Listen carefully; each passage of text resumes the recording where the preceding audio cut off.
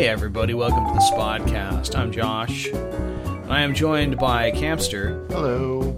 And returning from the mystical world of Europe, Alex. Yo. So full disclosure here, we don't have an agenda right now, or, ever, but especially not right now. We just all kind of popped in here and said, okay, we need to do this before Alex falls asleep, because it's 8 p.m. right now on the West Coast, 11 p.m. on the East Coast, and Alex is running on Netherlands time. So I'm just going to start out where I guess the most logical point to start is and say, Alex, what was the Netherlands like? Well, I don't want to regale you with all my tales, but it was fun. I met Jarenth, which was really cool. I think I talked his ear off because I was I did it on my own, and he was really the only person I spoke to for more than 5 minutes for that whole 2 weeks. So I was like, oh my god, a person who speaks English and also cares about what I have to say. So that was very exciting. But yeah, the Dutch are nice people. I'm very sick of burgers and fries and deep fried gravy and food vending machines, and I am sick of the rain. It's actually nicer here in Canada and warmer. Really? We are more south slightly, but I think we just don't have the rainy season that they do, and it's probably because they're more on the coast than I am. And I don't know. Well, they I don't live know about underwater weather anyway. Yeah. That probably makes sense too. But there was literally every day where it was raining at some point. And when you're traveling with a backpack, that's kind of a pain, and limited supplies. So you went out there for an academic conference or something? Nope, just for fun. Oh, really? Yeah. Okay, I thought you said it was being paid for, but no. Okay, that's cool then. Now that'll be TwitchCon. That'll be my academic expenditure, of course.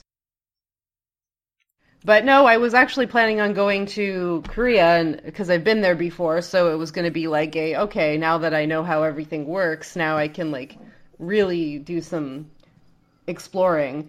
But then kind of things got a little bit more heated in North Korea, and I decided it was not a good decision to go to that part. It's always heated, but especially heated. And so I kind of quickly changed my mind and booked a whole bunch of stuff really fast in the Netherlands to have a sort of chill trip there. But I learned a lot, and a lot of people were surprised that I was even bothering to travel the Netherlands. People are mostly used to people coming into Amsterdam and then heading off to the rest of Europe, but not a lot of people spend a lot of time in the country. So people were surprised, but also, I guess, happy to see someone cared. What country Netherlands secrets did you discover? So this is going to be weird, but the first thing that comes to my mind is that some people are buried in graves that don't have any markers except for sticks, which really freaked me out. So I ended up in a graveyard at some point during a hike, and there were just graves everywhere that had sticks and maybe some rocks and stuff, and I thought that was mad sketch, but it's legit, and that really freaked me out. Old I don't graves know if that's or a Dutch recent graves? Well, I don't actually know, because they didn't have any sort of name or date. So I was what the hell's going on here? Huh. Well, that's interesting. We'll have to ask Jarenth at some that'll point. be a Jarenth question. What's up with that? Well, and I learned about the food vending machine. Sticks.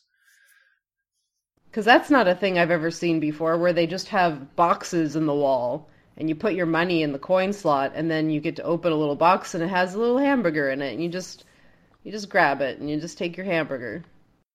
And I didn't actually have a box in the wall hamburger, because I was already eating a lot of hamburgers as it was, but it seemed to be very exciting and popular, and this new sort of craze. I don't know if I want a wall hamburger. Like, are they made on the other side of the wall, I would hope?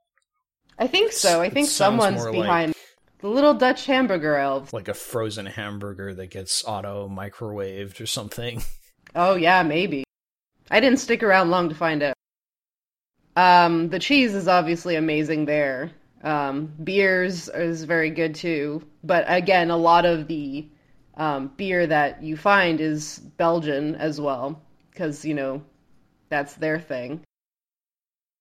But it's like Europe too, where it's just, you can find wine everywhere. People are always drinking wine and hanging out on terraces, and the biking system is obviously something people talk a lot about, but it's really intense, and it's nice to see a society that is able to function that way.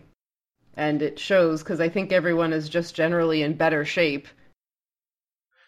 Yeah, I understand they also have a mass transit system that works. Yep. Which is something I've never seen before, being an American. Well, in Canada, it's the same thing too. It's just I wish I could bike everywhere, but that's not possible. Yeah, exactly. It's like, the biggest thing that I find that European visitors to the US have to deal with is like the idea that you have to own a car here. You cannot, maybe if you live in a big city like New York or Boston or something, you can get around, biking or whatever, but you pretty much anywhere else, anything that's even remotely suburban or rural, you have to have a car. There are no trains, you cannot take a train to my city. It doesn't exist. We have a freight line. That's it. And there's a lot of the U.S. that is like that. If you visit the top 5-ish metropolitan areas in the United States, those probably have decent transportation. Your Chicago, your Los Angeles, maybe not Los Angeles. Your Chicago, your San Francisco, your New York. Los Angeles had a mass transit system, and then lobbying from automobile companies got rid of it, and now it's the tales of the Los Angeles highways that you hear. I mean, there's let's say 3 out of 5 of the biggest metropolitan areas in the United States have really good, passable public transit. Anywhere else in the States, nothing. My local, I live in the capital of this state, and it is, I think, the second most populous city area of the state. I want to say Charlotte is larger by population. And my biggest memory of public transit is being behind one of the local area transit buses and watching as a man in a wheelchair at a bus stop was looking forward to his bus, and we were behind the bus, and the bus just kept driving and didn't stop at his stop. And I saw the guy in the wheelchair flip out and be like, "What the hell?" and just freak out. And while we drove past him, and I felt really bad, but I didn't know what we could do because we can't make the bus stop. That is the quality of transit in this country. So, yeah. So yeah, rent a car or plan on buying Uber or renting Ubers or whatever, taxis. Your transit of choice. Well, that's the thing about a lot of Europeans is that I have a number of European friends who just can't drive and have never bothered to get licensed to drive and don't own a car. And it's well, you can't rent a car if you can't drive. Yeah, that would be a big issue. But then it's are you really going to get a driver's license for traveling to the United States? Yeah, exactly. You know what I mean? It just is not a thing people would even think of. I mean, I have a driver's license, and I don't want to drive in, England, because they're on the wrong side of the road. Well, or is it the right side, and we're all wrong? Most of Europe is... In fact, most of the world is not that. In fact, the well, British side is the wrong side of the road, yes. Right or wrong, it's subjective. All I know is that one of the most funniest things to see is in Amsterdam, all the tourists walking on the bike path and have all the Dutch people ring their bells and yell at people. And then they get scared because they're looking at their phones or trying to take a picture, and then they all laugh at them. It's very clearly marked. Lane? Like, it's like a red pavement. It's very clear where the bikes are. Like, you know, like it. People are so oblivious. They're just walking around in a daze. Goddamn Americans.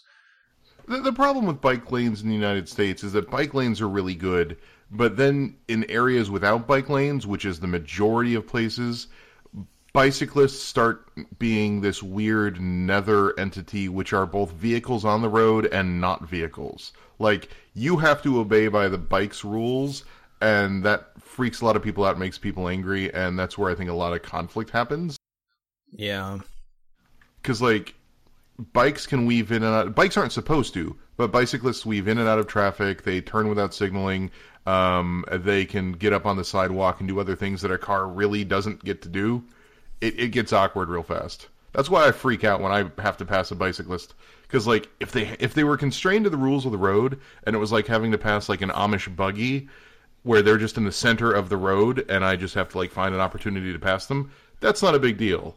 It's when they're, like, almost on the shoulder, but not quite on the shoulder, but you're supposed to treat them like a vehicle, but they're not a vehicle, and they're wiggling in and out of traffic when you reach a light, but you can't do, like, that freaks me out, and I don't know how to drive around them. Do you have Amish all the way in North Carolina? Do I get what? No, but I grew up in Indiana, so I am used to the Amish. Like, you have to treat bikes as cars, so you legally can't pass two bikes in a row. I don't know what it's like in the States, but, like, that's the same in the States. Bikes are cars when they're on the road. Even if you're not moving your car, and the bike hits you, you can be charged. This happened to my brother at a stop sign where he wasn't even moving the car, and the bike hit him on the side, and he was, like, charged. I think so. I get really sketchy about bikes. I think the U.S. laws are more like, yeah, fucking kill those guys.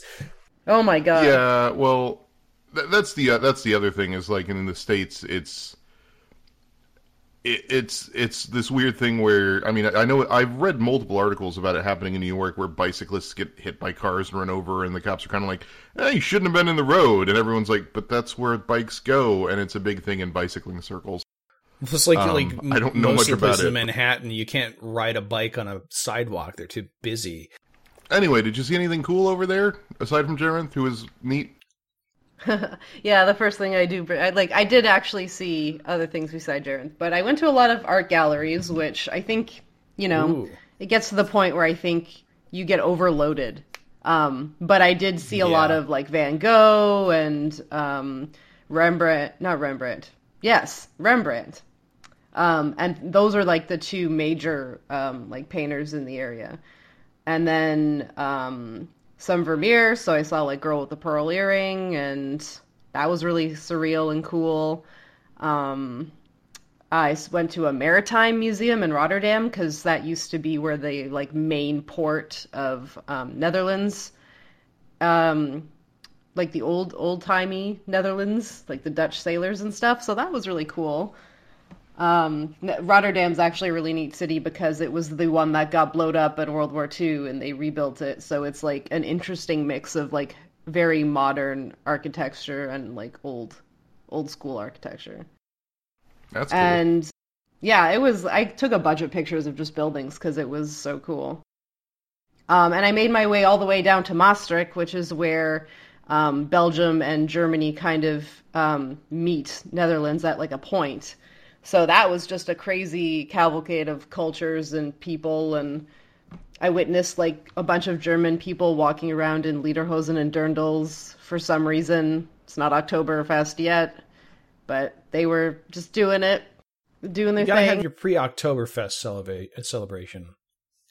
You gotta ramp up for all of October. Yeah, exactly. It's the rehearsal dinner. Or maybe German people just dress like that all the time, and they're fooling all of us. Let's not go that far. Everything I know about the Netherlands, I learned from either Jarenth or that Kyle Calgren video about the Rembrandt documentary / movie about Rembrandt painting a painting. Oh, well, I did do like all the like touristy stuff in Amsterdam too, like the red light district and touring the coffee shops and all that. So that was something to see. I just was in the red light district yesterday. That was when I toured it, and yeah, that's something. It's yep. Okay. People are well, I mean, I don't know what to say besides like it's an industry that like, you know, has existed for like ever. Sex but like workers. Wait, are we talking about the sex work, or are we talking about like all the kids that go there for pot? Don't kids go there for pot? Well, pot is not an industry that has existed for forever, so... The pot is everywhere. It's not just in the red light district, but the, I don't know, it's just like, people like it's like Vegas, sort of, like the Vegas of Europe, or like the New Orleans of Europe, where it's just like, people just go crazy, and like, they get super drunk or super high, and like, they just act like animals, and they bang on the glass and make a scene. And I think for the most part people try and stop them from doing that because it's, you know, prostitution's legal there and regulated. But it's just like it's insane to see people just like lose their mind when they just see a pair of boobs. I was under the impression that a lot of countries in Europe had legalized prostitution of some degree. I have no idea. All I know is that, like, the red light district is, like, highly regulated, and obviously there's nothing else like that specifically, I think, in the world. Yeah. But yeah, coffee shops are interesting. The culture of coffee shops was interesting. I was a, you know, fly on the wall for a lot of that, just observing what people did in there and, like, what... like kind of people came in and what the interactions were between people and like the what they call bud tenders. Bud what are those? Tenders? They're like the people who give you the weed. Oh. Because it's like a bar or a cafe, right? Like you walk in and there's a menu and you're like, oh, I they want literally tender you the buds. I get it. Yeah. Yeah. But they give you drinks too.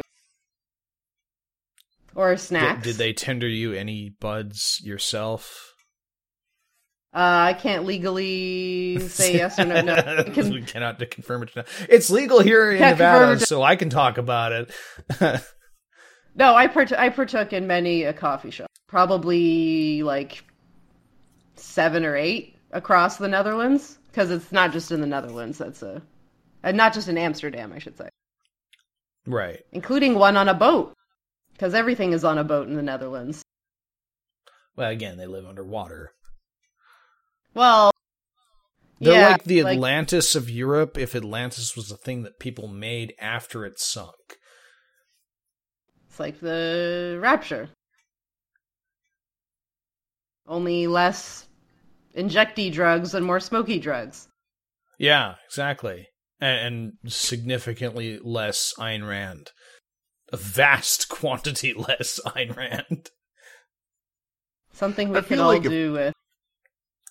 I feel like if I went to the Netherlands and ended up asking Jarenth about the Dutch East India Company, and then he'd end up countering with, like, how are the Articles of Confederation doing, and we'd both just start a giant pissing match about history at that point. We did talk about how the Netherlands is not a capitalist hellhole yet. Which, you know, you can really tell. Because shops close at pretty early and, like, aren't open on, like, Sundays and Mondays.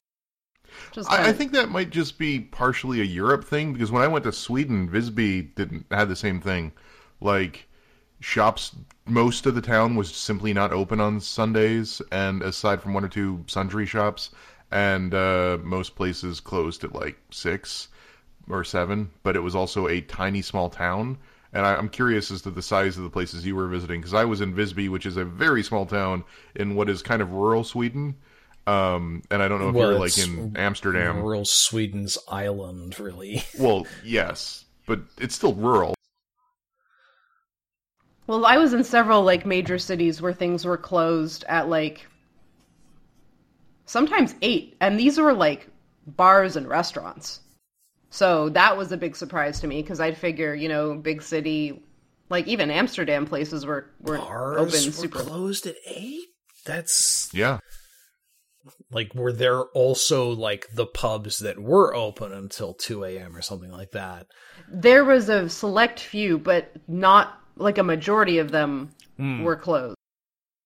Even, like, I remember seeing that one of the most famous coffee shops in Amsterdam, Grey Area, closes at 8. And maybe that's just because they can, but I feel like Amsterdam people are going out at night. They want to see the sights and do the things, and, like, you're shit out of luck if you're out past 8 and you want to visit, like, the big one. What do people do after 8 p.m.? I have no idea. Like, I tried not to stay out super late, being by myself, but right. I would assume that people go home and sleep, maybe? Or troll around the neighborhood. Well, let's see. We've been going for 23 minutes, and that is the end of my agenda. So, I don't know. Any other thoughts that you can use to fill out the time of this podcast about the Netherlands or Europe or traveling or being stuck in an airport, I guess? Oh God, being stuck in an airport. I really like how in airports now they have those little iPad things with the games, but there's like so many layers to that iPad that it drove me insane, because it's like an iPad, but it's also you can use to order from the menu, but then there's also those like free to play like slot machine games that you can play. But like you can also sign up for like 3 or 5, like up to 5 different kinds of currency, and one of those currencies that you can earn, you can redeem for like actual food and stuff. But you have to sign up for like 3 different things, and I just like wonder like who has the time and patience for that, and also who does not have their own phone to like work off of. It seems they just insane. Have iPads attached to walls at your airports or something? Yeah, like I've or like never the seen anything tables. like this. Of course, like when it comes to gambling, we just have slot machines in the airport. So there's that. That's always a fun thing to introduce people to Vegas in. It's like, oh yeah, you can gamble in the airport if you fucking want to. Are there people that travel to the airport casino? They're it's like, today I'm going to the airport. It's not like it's a casino that's like in an airport. It's like just there are slot machines in alcoves like all throughout the airport, like before security, after security, everywhere. Okay, probably just like a gimmicky thing then, I would assume. Yeah, like I never understood gambling at slot machines because that seems like the least likely to pay out in your favor ever. So, but there's so many flashy lights. Don't you want to play this game? Yeah, I mean, I have a computer at home. I can play video games. Yeah, but you're not, yeah, making the dollars. The target audience for that. You could be making mad dollars. So this is a good transition. I can transition here. By all means. So I was at I don't know if I've talked about this on the podcast, the non-spod, the just regular podcast, about the gambling conference I went to. Did I talk about the gambling conference? No. Gambling conference? Was it in Vegas? So like, no, I wish. I feel like I would have a lot of contempt for a lot of the design folks there, but go on. So it was actually not like a design, like they weren't designers. They were part of the government for the Canadian Partnership for Responsible Gambling. So there were like a lot of like about educating people, and they brought me on because I'm hip with the youth and I knew about video games. And so they're trying to understand video games and its connection to gambling. So they're very much concerned about like the stuff happening with the CSGO betting and the skin system. And I explained it. Every free-to-play game ever. Well, and I thought that's what they were at, but actually, like, they had no idea about any of those things. Because I was like, man. oh, yeah, like, you could play, like, these gashapon games where you spend money to earn a chance at an item, and that's, like, that is gambling. But, like, that was too deep for them. So I had to go basics, and, like, they were at the mindset of, my son plays Call of Duty every day, he's going to go to the casinos when he's older because he's already taking up like addictive habits. So like we had to start from there basically. Like do people that smoke or drink also, are they inevitably bound to go to casinos because they have they take up addictive habits? Like that's not how it works. It didn't really make much sense to me. So I basically had to say like, hey, like that's not really how it works. Oftentimes, like, people are playing games for different kinds of reasons and not necessarily to, make money or feel like we don't have that kind of money to spend. Like, our generation doesn't really have just, like, all this money to just gamble away like that. But also, like, video games are completely different than slot machines.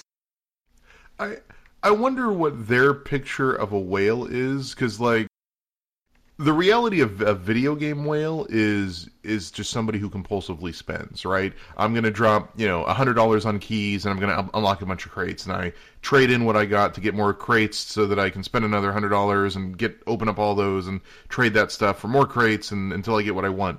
And it's sort of like a bleed dry at $100 a time.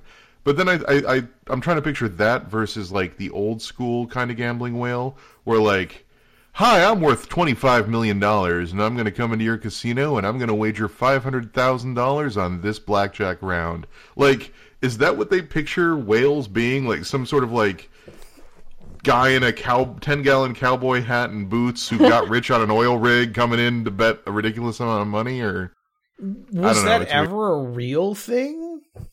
I don't think it was ever a real thing, but like I think it was. I'm sure someone's done it. But like, sure. Even you live in Vegas. Even in Vegas, like the real Vegas, whales in Vegas are multimillionaires that come in and play at like the $25,000 a seat tables, where the minimum bet is something like 25 or 50 grand. But in mobile games, that's not what a whale is. A whale is just someone who regularly spends a lot and spends often. So you're not talking about someone who's dumping 50 grand on your game a turn. You're talking about someone who drops $100 every week, which is still a ridiculous amount of money for digital items that have no real worth. But that's what a whale is in a world where your average app price is 99 cents. Yeah, and for the many people, I think that's like a hard line that's drawn of spending versus not spending at all. Like, I think people are very cautious about like, oh, is this a game I'm going to invest in? Is this a game I'm going to put any money into at all? Yeah, I think market research has backs up that opinion. Like vast majority of people never spend a dime on a particular free to play video game or whatever, but you got like 5 maybe 10% of people that like spend, and they spend a lot. That's your whales, and that's what you kind of like orient your entire cash shop towards. It's weird because I think there's 3 tiers. There's the tiers that never spend anything. There's the tiers that'll spend like, I'll buy 1 pack and see what it's worth, and then it's nothing, and they're like, all right, I'm done. I spent my $5. And then there's the people that get hooked on whatever system you have for whatever reason and just keep spending. And so that's what I'm always interested in when it comes to digital games is like, what is the hook? What is the angle they're trying to sell to you to make you become a whale? Like, well, I'll defer to Alex and let her keep talking. Sorry, I don't want to. No, like definitely jump in. So, like, obviously we never got into that discussion because also people were at, like, there was a major question and answer period where people were asking me questions like, but don't you get any fulfillment for going outside, basically? And I was like, yeah, I wish I was like, but like also that wasn't really the context of the question, but that was basically like what they were getting at. But also like they connected it a lot to like people are addicted to like the social connectivity of games. And so, like, they were basically like, well, like, are they real friends? Like, that's also the kind of, like, conversation like my we were parents. having. Well, or, like, more like, oh, like, how can you be friends with people online? And is that connected to, like, the addictive nature of gambling? And, like, I'm doing, like, air quotes, obviously. And then they were also very interested in, like, activism in game worlds, which was, like, the most bizarre thing I've ever heard, where someone was like, yeah, we're working on this, like, responsible gambling campaign, and we're going to go into Second Life and start talking to people in the game about responsible gambling. And I was like, please do not do that.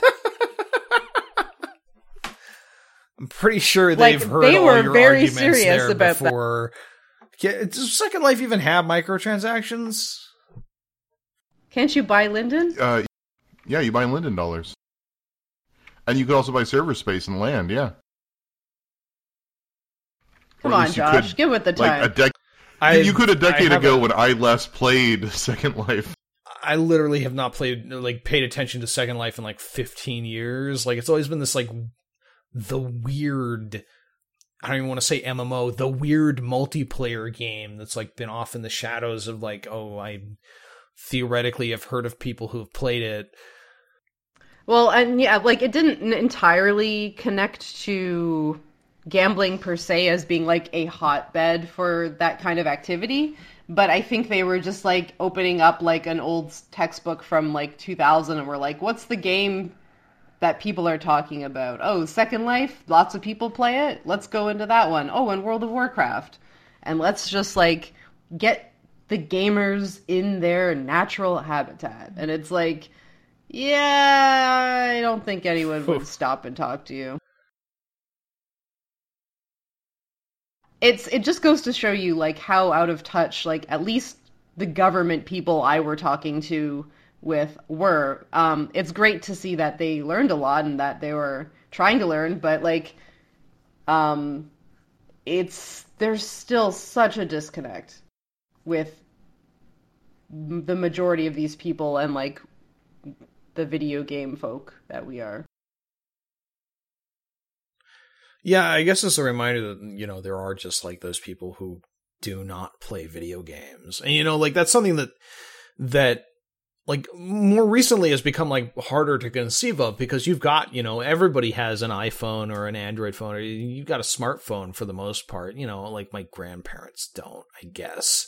You know, really old people probably don't have those in as great numbers. But, you know, like, pretty much everybody has a smartphone at this point, and mobile gaming is pretty accessible. And if you do any kind of mobile gaming for any period of time, you know, longer than a few minutes, you run into stuff like the free-to-play market, and the way that, you know, in-app purchases and that whole kit and caboodle of weirdness. And, like, you'd expect that, like, people whose job it is to understand this stuff would be aware of that in some fashion. Well, and I often, like, when I'm talking to, like, regular people, not regular people, but just, like, the average Joe who's, like, questioning about video games, is, you know, like, everybody plays games. Like, everyone is a gamer, I say. Like, it's not this sort of, like, weird demographic. It's just, like, inherent to our culture that everyone plays games. That's just what we do. And that normalizes it for a lot of people and sort of, like, gets them thinking about it. But you'd be surprised how many times people, like, sit down and think, like, oh, yeah, like, chess is a game. Or, like, a crossword or something like that. Oh, man. I'm sorry. It's kind of surprising that people are still like that, but yeah. And then you get, like, Paideia daydreaming as a sort of play, and then people freak out. They're like, what? But yeah, that was an interesting event. I tied it to games. Video games on our podcast. Yes, you did a good job there. Unfortunately, we are now out of video games entirely. No, we're not. Who said we're out of video games? I got like 4 games here I've been playing. Oh, good. Which Then 4 you games can have you been playing? Fill out the podcast. I wrote down Mario and Rabbids, Death of the Outsider, Destiny 2, and HHN Hype because I'm going next weekend, and I know you guys don't want to hear about Halloween stuff yet, so Mario and Rabbids, Death of the Outsider, What do you Destiny mean I don't 2, want to or hear in a Halloween? pinch, pray. Well, I meant more the audience. It's early in the Halloween season, although pumpkins are at my grocery store now, and I keep tweeting pictures of skeletons, so I don't know. What's HHN? Halloween Horror Nights. That thing I'm going to next weekend, and Rutskarn is going to sometime in October, but in California. I'm still Words are confused. hard. What is this? So Universal Studios every Halloween has a big spooky event where they set up a bunch of haunted houses and they have you go through and get scared. Oh, yes, I've heard of this. I have yet to experience it, mostly because it's far. But it seems like they go, really all out. Last year, Rutskarn went to his first Halloween Horror Nights and almost got thrown out for looking too young to be there, so... How old do you have to be to get in? I think it's like 18. There's no age limit. No, there's no hard age limit. It's is there not? I think Rutskarn was tricking you. You can be any age, but they generally advise you be over 13 just because kids tend to not respond well to monsters jumping out of them. I think they made a movie about that. I will say, this year, I have not spoiled myself on any of the houses in Florida, but I watched the run-through of The Shining and the Ash vs. Evil Dead house in California. In California, they decided to use latex masks to emulate both Bruce Campbell and Jack Nicholson for the respective properties, and it doesn't look super great. Sounds weird. To have a guy good. with a... Well... Also, it's California, so I think they're acutely aware of likeness issues. So they're not even Jack Nicholson and Bruce Campbell masks. They're likeness avoiding, but still capturing the essence of the character masks. What's the point of using a mask at all if you can't use the fucking likeness of Bruce Campbell and Jack Nicholson? I kind of have to look this up now. I can send images. It looks really bad. It looks... Yes, please. It looks pretty bad. Hold on. And I realized you just said we weren't going to go here, but I am generally very fascinated by this whole thing. Can I link a Facebook? I guess I can. I said lick a Facebook. Audio that's format. I just want to remind you... All right, well, I just want to hear her reaction. We can cut this part out. Hold on. All right, there's the Jack Nicholson masks. I don't have any of the Bruce Campbell on me. Am I going to be actually scared? No, not even a little bit. It's a Facebook post to my Facebook it's Jack post. Black. It looks like Jack Black, but very haggard and old. So yeah, it doesn't look super great. So I wish Rutskarn the best of luck. I hear that Florida doesn't have any of these latex masks. An effort was made. Anyway, I've also been playing Destiny 2, or Mario vs. Rabbids, or Death of the Outsider. What do we want to hear about? Well, I'm going to pick Death of the Outsider up later this week. I'm in the middle of credit card billing period rollovers and paychecks and stuff like that. So, I'll pick it up in a couple of days. How has Mario Rabbids been? I've been meaning to pick that up and just never got around to it. Do you like XCOM? Kinda. Do you like Mario? Yeah. Do you like emergent play where maybe it feels like there shouldn't be emergent play? That sounds interesting. Then you should pick up Mario and Rabbids, the game about shooting dudes as Mario. I still can't believe this game exists, frankly. What the fuck is this thing where Ubisoft takes their boring, weird rabbit franchise, meshes it with Mario, gets Nintendo's permission and sign off to mesh it with the Mario universe and make a video game that is literally just a ripoff of XCOM and this exists? Like, what? It's, how do I phrase this? It's not 100% XCOM. Like, everyone freaked out when they saw the Overwatch ability. The only person who has that ability is Mario. So each character has their own ability and their own preferences, and so it's not quite XCOM-y. And also, things like distance don't change anything, so it's also not like XCOM in that regard. It's not like you're ever going to get like 73% chance to hit. It's either 100% chance to hit because you flanked somebody, 50% chance to hit because they're behind partial cover, or 0% chance to hit, and that's it. So it is a big simplification over XCOM. That said, it is basically XCOM, and I don't know how they convinced Nintendo to build this game. Well, and you can't permadeath Mario, I assume. You can't permadeath anyone, actually. So here's one of the interesting things. They don't have permadeath, but they wanted to carry forward this idea of consequence to a degree. So in each world, there's like, it's like Mario, right? It's like World 1, World 2, World 3, World 4, and each world's battles are listed as like World 1-1, World 1-2, World 1-3. So each battle is like a level in Mario. But health carries over between levels. So if you screw up and Mario takes a beating in level 1-2, he will not have great health for level 1-3. So that's kind of one of the things that makes it interesting. And it's not like there's an inventory system that lets you just like buy health kits. Occasionally between levels, there will be a red mushroom that lets you heal all your guys a certain amount.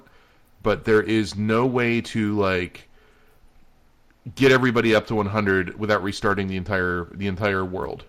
And that's where the game's harshness feels like it comes into being. Like the real XCOM-y bit of it is carrying health forward between rounds. Does that make sense? Yep. What happens when somebody is completely knocked out in a round? Do they get like revived with the lowest health, or? Yeah, I think it's like 5 or 10 health that they start the next round with, which is like if they get tapped at all, they're down. So it is like in a way like a semi-permanent death where these people are pretty much useless for the next round until you finally get stuff to heal them. Yeah, you get fully rehealed at the end of each world, and you get healed if you can find mushrooms, but not all mushrooms are easy to find. You might have to do stuff so the game sets itself up as like when it goes to XCOM mode, it's XCOM. But then when it's not in XCOM mode, you're not in a different level. Like, if you fight a bunch of dudes and you shoot a bunch of blocks and a bunch of coins come out, but then you finish the level and you win, you can walk back over to where you dropped those coins and pick those coins up in the open world. So there's like an open world, but the turn-based gameplay takes place within it. So it's almost more like a third person like turn-based RPG where like you go into encounters and end up in the turn-based like XCOM stuff, and then you explore the rest of the world without it. It's pretty linear JRPG. Yeah, it's pretty linear. It's not like I said open world, and that's probably a bit of a stretch. Each world is pretty linear, but there are secrets to find, and that's how the overworld, and that's how you get your mushrooms to heal your guys, and that's how you find secrets to unlock like bonus moves and unlock weapon plans. And that's the other thing, you have to spend the Mario coins you get on fancier guns and things like that. Again, there's no base building, but it does capture like the barest bones sense of XCOM. Because, like, you have to worry about, like, do I want to invest the 150 coins I have in making Mario a better fighter, or do I want to make the heal character heal better? And you have to, like, sit down and think about, like, how you want to apply a limited set of resources.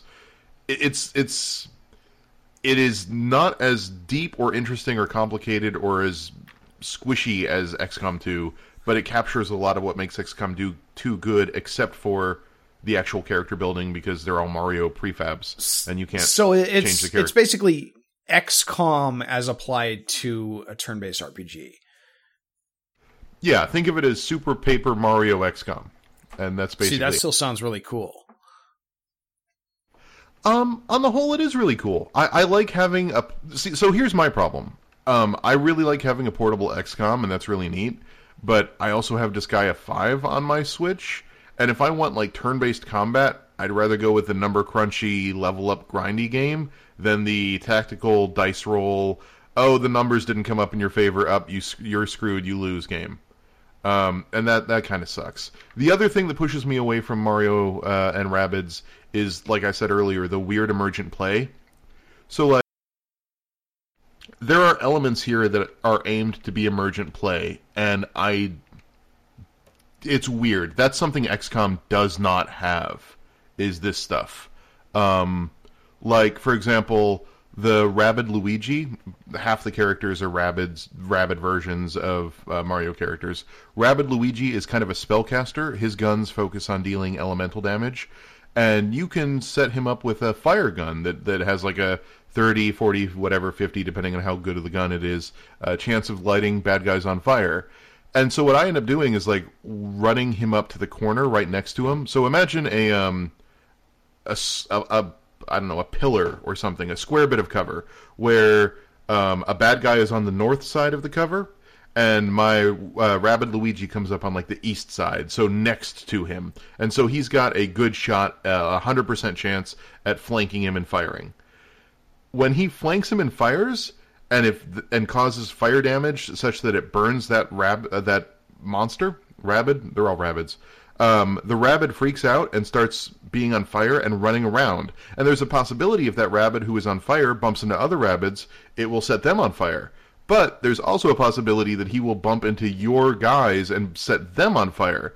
And if you're at the east corner of somebody who's on the north side of that face, if he marches towards you, it is very likely he will set you on fire. So I have had multiple occasions where my Rabbid Luigi has died because he has fired a firebolt at a Rabbid, set him on fire, and that fire Rabbid comes at him and burns him, and they both are now running around on fire. And it's like, it's a cool emergent play moment, but it's also like, God damn it, game. So stuff like that. Also, like, Mario's Overwatch is interesting. Mario's Overwatch is an emergent play generator because he will strike any entity that is moving that is an enemy. So, like, what ends up happening for a cool combo is one of the other gun modifiers, elemental guns, is push. So there's like a 25% chance to, like, push an enemy away and have them roll physically away. So on your turn, you can have, like, the Peach enemy Rabbid Peach, move towards a bad guy, fire her gun, and if the push weapon triggers, the bad guy will start rolling, and Mario in Overwatch will go, oh shit, it's a bad guy that's moving, and start firing. But that kind of sucks. That's cool because it deals multiple damage per turn, and it basically means Mario gets to shoot twice per one turn. But if you're not planning on that, it sucks because you wanted Mario to be Overwatch for other guys that you knew were going to be coming. He uses his Overwatch up after one shot, and then he doesn't do anything for the rest of the enemy turn. Exactly. So there's like emergent play like that where it's like, it's on one hand it's really cool that a Mario game has some sort of emergent play. On the other hand, it's like kind of frustrating because most of the time it comes back to bite you in the ass rather than being a cool thing that kills the bad guys. I like it. It's neat. It's interesting. How would you recommend this game for kids? Like, is this something that they could pick up and play, or is this more like the teen? It's more teen. It is. The mechanics are pretty straightforward, but it is not messing around with the difficulty. Like, the very easy challenge mode, I can't beat because I don't have the right characters, and it doesn't tell me that. Oh, that's good. Oh, so that's one other thing I want to bring up before we move on. The other thing that I really like about this game that XCOM doesn't have is the movement mechanics as damage-dealing mechanics. So basically, like, you get to... XCOM has a thing where every character gets 2 actions, and you can either move and then have one spare action, like shoot or reload, or you can move really far and then have that count as both actions. In Mario and Rabbids, movement is just something everyone gets, no matter what, and while you're moving, you can tap one, or depending on the character you have in your team, multiple characters to slide and do damage as part of your movement. So you can literally, like, if there's a Rabbid near you, move, knee him in the crotch, and then move back to where you just were, and then shoot. So movement counts as an attack, even if you don't end up moving physically any direction. So you could, like, start from where you are, move over there, kick him in the crotch, and move back, and that counts as damage, and you've completed your move phase, but you haven't done your action of attack. So that's cool. Also cool is the team-up double jump thing, where if you reach a friend, they can launch you. And if they launch you, this is good for reaching further distances, but you can also do the Mario thing of stomping on bad guys. So you could, launch to your friend and then stomp on a guy, and then roll out of that, go behind cover, and then shoot them. So it opens up a lot of strategic possibilities. There's a lot of interesting movement stuff going on. And there's warp tunnels and other things that make movement interesting. So basically it's like XCOM, but highly, highly remixed and a little bit more accessible, but still very difficult. I would recommend it for teens, not for kids. Not because it's violent, but because it's genuinely pretty hard. That was definitely something I was curious about, because I know, like, Mario and, like, difficult, like, level curves are just not, like, a thing that I think about a lot, and I wonder about what that game was marketed to. Oh, well, yeah. It feels teen-ish. It is not hard. Like, I've never reached... I'm only, like, about halfway through it, but I've yet to reach a level where I'm like, okay, F this is impossible. But I've also, like I said, that challenge level, I need to unlock some more characters before I can beat it, and it's listed as very easy, and that's like, ugh.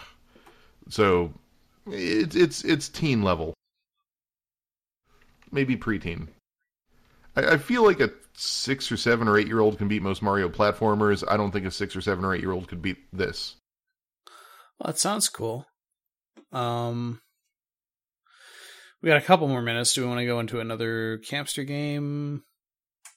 Sure. We've got a couple of got a mailbag, but like I don't know how much we'll have to say about any of these questions. Are they erotic? No. Decidedly not, actually. Have you ever gotten an erotic question? Probably. We haven't asked. It's that or Destiny 2. That's the only other game on my list. Or I could talk about Death of the Outsider, but you don't want spoilers. But I don't really have any spoilers to give, but... So, you can either give me, nor can I ask for anything involving Death of the Outsider. I'm just saying Death of the Outsider is really good. That's all I'm saying. All right, let's go into mailbag. Let's ask one of these questions. Okay, I got two. Questions. I got two subjects here, and you guys can tell me which one you want me to read. Fantastical Races or best game adaptation? I have a lot to say about both. More adaptation, because like that was something I worked with a lot. And you will like my answer. Are you sure? This question may not be what you think. Uh-oh. All right, here we go. I'll take the risk. Dear Spodcast, what's your favorite adaptation of a video game to another medium? This includes anything from the Super Mario World Choose Your Own Adventure books or the Persona 4 anime to the Assassin's Creed movie and the Castlevania Netflix original series. Was there a Castlevania Netflix original series? Yeah, it was an... For the sake of argument, works based on video games in general are fine, like Scott Pilgrim, High Score Girl, or the Gamers anime. Love, Christopher. God, I hate Scott Pilgrim. Really? Oh. The movie, not it's the only thing we have. Leave us alone. Us Canadian nerds. No, the comic is good. It's the movie. I don't like the framing of the film. I want to ask, but then we wouldn't be answering the question, so maybe we'll save that. But all right, so that definitely wasn't the question I had in mind. I had a feeling. So now I have to think for a minute. I mean, I know my favorite game adaptation, but video game is harder. It's been a while since I've seen them, but I remember really enjoying a lot of the Street Fighter anime movies. But that could also be because it was a long time ago. I have this weird soft spot in my heart for The Wizard. It's a really bad film, but it's still kind of great. The riff tracks makes it enjoyable. It has the power glove in it. For the second time tonight, it visits Universal Studios, and I like that. It has a bootleg copy of Super Mario Bros. 3 that never existed that looks like Super Mario Bros. 2. I mean, if we're going game to other adaptation, I really like the film Clue. Oh, yes.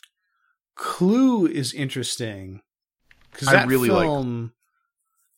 that film has 3 different endings, and different theaters got different endings. Like in the reel that they got had a different ending on it from other theaters. Right, but the home video cut, including the cut you get like on iTunes or whatever, is the combined all cut. One of those endings makes no fucking sense at all. I think it's the official ending. Is the official ending the one where Miss What's-Her-Face was the murderer? Because that one made no sense.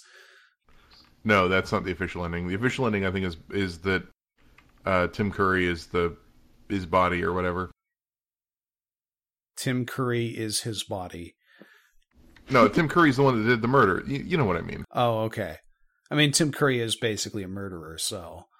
I'm trying to think of other good video game adaptations that didn't suck to other media.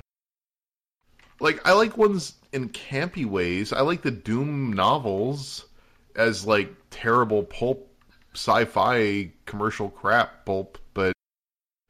I was curious about the Halo novels, too. Because, like, I hear people have said, like, they're good, but they're also people I don't trust, like, in opinions about any sort of text-based media, so... I don't know. But they're a thing. When I was writing anime reviews for The Escapist, I reviewed the Devil May Cry anime adaptation. Ooh. But I had never played a Devil May Cry game, so I reviewed it from the perspective of someone who had no idea what was going on, and it was not a good anime for someone like that. It was just bad. Like characters would just show up and they'd be like, yeah, it's that character. And I'm like, I have no idea who that character is. And it's like, okay, we won't tell you. There's a lot of comics that are based off of games. Again, Street Fighter. I'm just going off of my Street Fighter knowledge because I feel like that's a series that has basically done everything. I mean, if you put a gun to my head and you had to have me say my favorite video game produced thing that is not a video game of all time, I really like the original Mortal Kombat movie, unironically. Oh, totally. It's pretty great. Like, not necessarily as a literary work, but... What's weird is that really is the story. Like... You really don't recognize how much that is the story of Mortal Kombat until you reach, like, later generations of, like, playing Mortal Kombat 9 or X and being like, oh, wow, yeah, literally that is the story. That is what happened. Because when you play Mortal Kombat 1 and 2, it's sort of, like, inferred or maybe slightly referenced in some of the flavor text when selecting a character, but none of it is...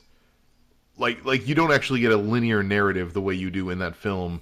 And that film basically became canon to the point now where I believe Kano actually is Australian. I wonder if that's like a reverse influence thing where like they had the games with this like plot that's kind of hinted at in like flavor text and stuff, but like maybe they didn't really know what was going on either. Who cares? It's a fighting game. And then they did the movie, and then like later on when they wanted to go into like, hey, let's actually have a plot for this, they just like lifted everything from the movie.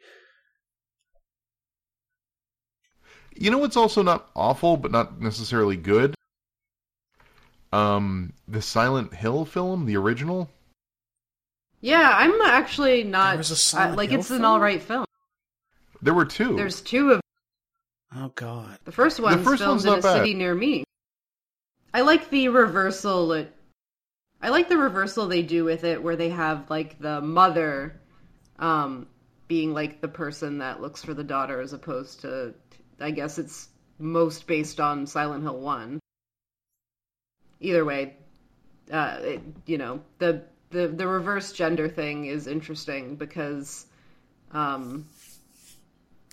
like, dads are kind of obviously dominant in like games right now, but like it would be cool to see dads. Like a game, sad dads, but like it had a sad mom in it, and it carried a theme at least throughout that was kind of worked. What about audio adaptations? Are we allowed to talk about audio adaptations? Sure, we're allowed to talk about whatever we want. I'm going to regret saying this, but like that song that says that Stephen Hawking is a Quake master, I kind of love that song. No one has any idea what I'm talking about. It would be helpful if you had the title of the song and maybe the artist. Here, MC Hawking, Quake Master. I just linked it. It is literally MC Hawking. Okay, so we are an audio medium. Yes, I probably can't put that in the Spodcast. No, though. I know. I'm just saying, like, it's a song by Stephen Hawking's voice modulator about how Stephen Hawking is awesome at Quake and will beat you. That's all I'm saying. I like that adaptation of Quake 3 to a song. Has any of us seen the Super Mario Brothers movie? Yeah, of course. I haven't. It was filmed near me. Are you in the movie? No. It wasn't filmed near me when I was alive during the filming. It was filmed near me where I am now. Oh. I did watch the Castlevania miniseries. I thought it's worth a watch. It's only 4 episodes. It like starts out the gate pretty well, and then episode 2 and 3 and like most of 4 is just this drag. Is it anime or live action? It's anime. Like you will want to watch the Castlevania series if you want to see like super gory like action scenes. Because you have Simon that just whip people's heads off and stuff, and it's, like, really cool. Demons killing babies and whatnot. Yeah, I can't really think of any other, like... I've heard really bad things about the Mass Effect novels. I've heard really bad things about the Star Wars The Old Republic novels. But I haven't read any of them. That might not count. The Halo 3 commercials that try to bring the Halo 3 world to reality. Is that an adaptation, technically? If we can talk about advertising campaigns, we could talk about the worst game advertising campaigns. I'm just saying, I really like the way that, like, the Halo 3 marketing campaign for a game that was that stupid was profoundly... It laid the groundwork for Destiny, I'll say that much. In terms of self-important, tone-based marketing, it was very... Did you see anything from the Guild Wars 2 marketing campaign at all? Probably some sidebar. Well, first ads off, on the they had a truck that drove around Seattle while I was at PAX in 2010 that just had Guild Wars 2 emblazoned on the side of it, but they had quite possibly the worst video game trailer I've ever seen. Several of them, actually, which was this, like, weird live action, like, urban rebel thing with, like, people running around, like, abandoned streets and doing graffiti for Guild Wars 2 and talking about, like, how, like, we've been crying out for a video game that's for us. And then it, like, transitions into Guild Wars 2 in-game, like, footage at the end, and it's just, like, the worst thing ever. I will link this in the show notes somewhere. This horrible trailer. Bringing it back to Guild Wars 2. Yeah, I've been playing that. It's been... I don't really have a lot more to say about it. Jaren's told me I need to play with you guys. Yeah, you do. He's like, bye, Alex. Keep in touch. Play Guild Wars 2.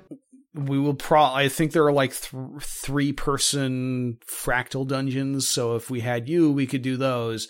I'm finally almost finished with the base game story, which like starts out being this thing that you really should have more of, and then like you finally get to level 80 and there's like 20 fucking story missions after that, and it's like, holy shit, why won't this thing end?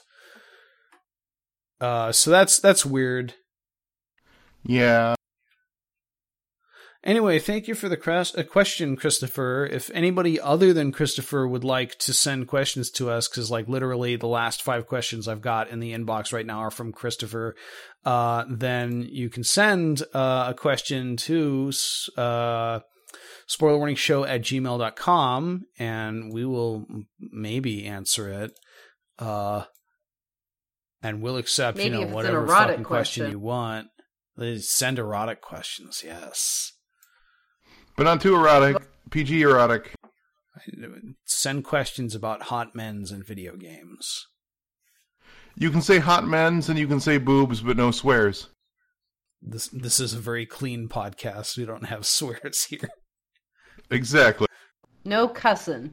Anyway, I think that's the end of this Spodcast. I guess we went in without an agenda, and now that we've finished it, I don't know what I think we learned something today. I don't think anything developed. We learned about the Netherlands, and we learned about Mario's rabbit friends, and we learned about how video games don't make good movies, and we learned about how you should send us erotic questions, but not with swears.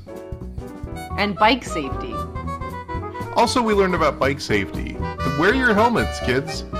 I don't know if we learned so much about bike safety as we learned about the aftermath of what happens when bike safety goes wrong in Canada versus the United States with regards to the courts. Don't ride your bike in America, kids. Yeah. Stay in your protective domes.